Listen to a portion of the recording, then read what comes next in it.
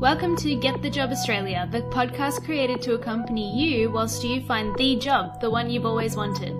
We're here to provide weekly inspiration and tips to help you along your job seeker journey. Think of us as your personal coach, helping you navigate your way to that employment offer. We also offer tailored services in resume writing, cover letters, LinkedIn profiles, and interview coaching. Visit getthejobaustralia.com.au to find out more. Now here's the podcast. How would you get a recruitment agency to work on your behalf? Yeah, it's a very good question, Michael. And that's what we're going to talk about in this episode. Now, just to paint the scene.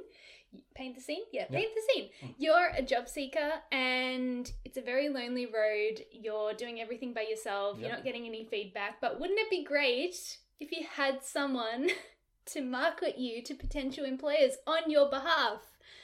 Someone to champion you, someone who had relationships in the industry with potential employers, who could leverage those to get you an interview.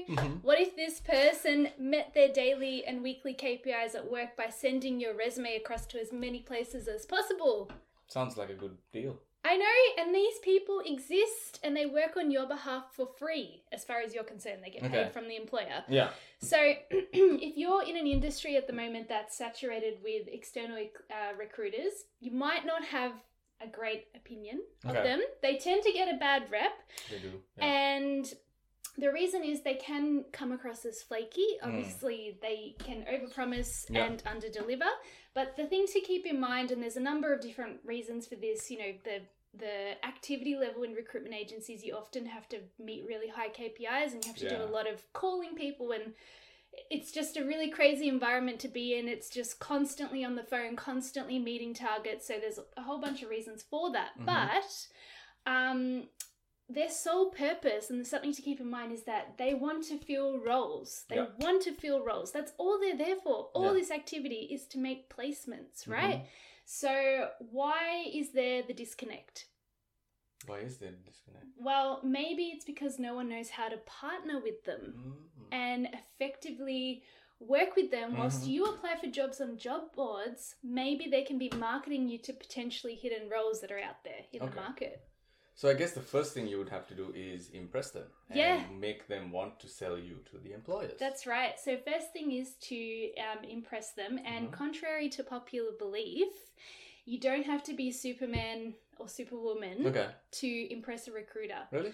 Really. So there are so many people that actually don't self-promote properly when it comes to talking to agency recruiters. You might do that when you're talking to the employer, but the best thing to do, I mean, when it's an agency recruiter, it tends to be a bit more informal, but it's a really good idea to practice self-promotion, do a bit of introspection, find out what makes you stand out, and make sure you use that to sell yourself to the recruiter so that they know what they're selling to the employer, right? Yeah. So they should jump at a chance to represent someone who's got a lot of skills if you're selling yourself properly. Yeah. And some simple things that you can do to stand out as someone who's a very good candidate to represent. I'll go through them and they're quite simple. You're going to be shocked. But there's a few things that you can do to stand out over the phone. So the first conversations you're having with the recruiter, these are some things to keep in mind. Make sure that you have clear communication skills. Easier said than done. Make sure you talk slow and you're clear in your delivery. Yeah. You show confidence in your words, which demonstrates that you're competent in the workplace. You have a bubbly and likable personality, meaning that translates into you'll get along with most people, most organizations. You understand social cues, so you're not having any awkward conversations or awkward pauses or awkward moments over the phone. And lastly, you seem motivated to leave your job. They don't want to represent someone who's going to change their mind at the last minute. You're committed to leaving and you're ready for something better. Yeah, because they'll always prefer to put forward somebody that's like really sure they want to leave. That's right. Yeah. So the second thing that you'd want to do in order to get a recruiter to work for you is to tell them clearly which companies you like to work for. Yeah, so one of the benefits of working with external recruiters is that you can afford to be also a little bit picky. Okay. So you could give them ideas about the companies that you'd like to work for. You can do this by even thinking about the companies you've worked for before. Who were their competitors? So that opens up a whole bunch of companies in that circle as well. And this takes the guesswork out for the recruiter, which is better, which means you can work faster with them. And you're more likely to interview better when you really want the job and you're really passionate about the company. So give them a list, work with them, you're partnering with them, tell them where you want to be marketed to. Okay. And they'll do that. Yeah. They'll do that. All right. Well, that leads into the third point is, which is know what exactly you want. Know exactly what you want. Yeah. So, yes, exactly right. Before you decide to become a job seeker, just get really clear on what you're looking for. Yeah. Okay. And not like I want to become a data scientist. Not just that. Not just that, but also go into your salary, the proximity you're willing to travel away from your home, the title that you're after. All of these things are important before you consult a recruitment agency, because if you keep changing your mind and you're unsure, it's actually really hard for them to keep up with you, just due to the sheer volume of applicants and candidates that they have to make contact with every week. So if you're really clear, I mean, it's better for you because you know what you want, but it's also better when you're partnering with agencies and you're very defined in what you're looking for. So even if it comes to salary and you're just not sure, maybe give them something like, I won't go below this number. Right? Just be clear, give a physical number when it comes to salary.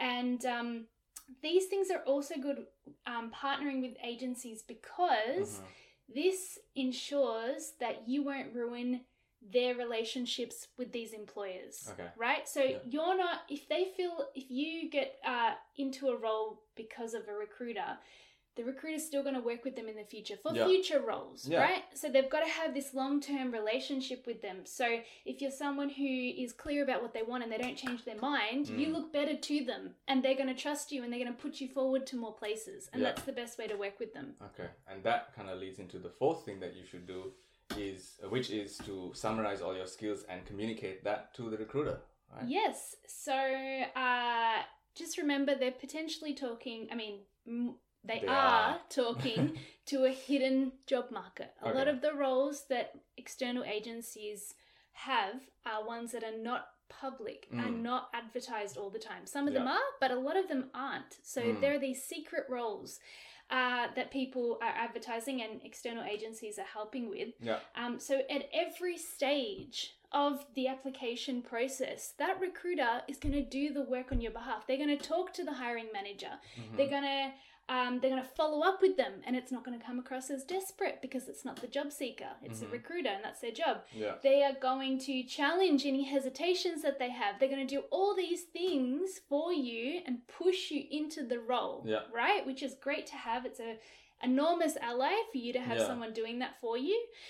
And one way to help this process is to come up with a summary of your main skills, all the things that you're most proud of. And this could just be in a follow-up email alongside your resume when you're first sending it to the recruiter, maybe after you've spoken on the phone, wherever you can slot it in. As you're sending your resume, just send, just as a summary, these are my main skills, or these are the things I'm proud of, these are my main achievements that I've had in my career, right?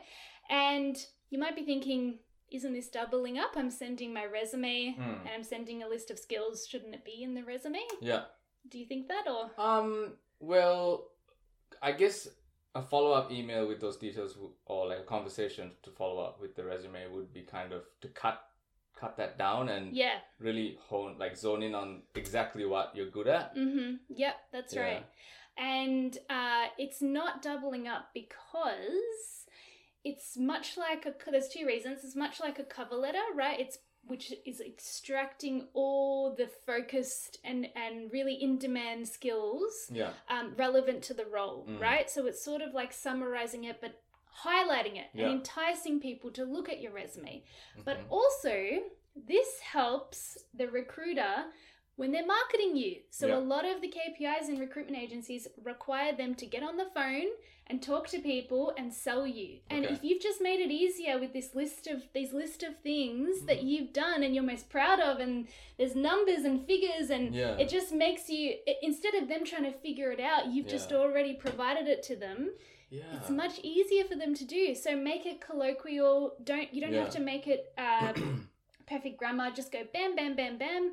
These are what I've done. This represents me as a person. Yeah. You can make it facts and figures, any challenges you've overcome, but you can also do your personality traits. What makes you unique? What makes you stand out? What makes you charismatic? What makes you likable? All those things. Put it into a list of summaries and send it to them.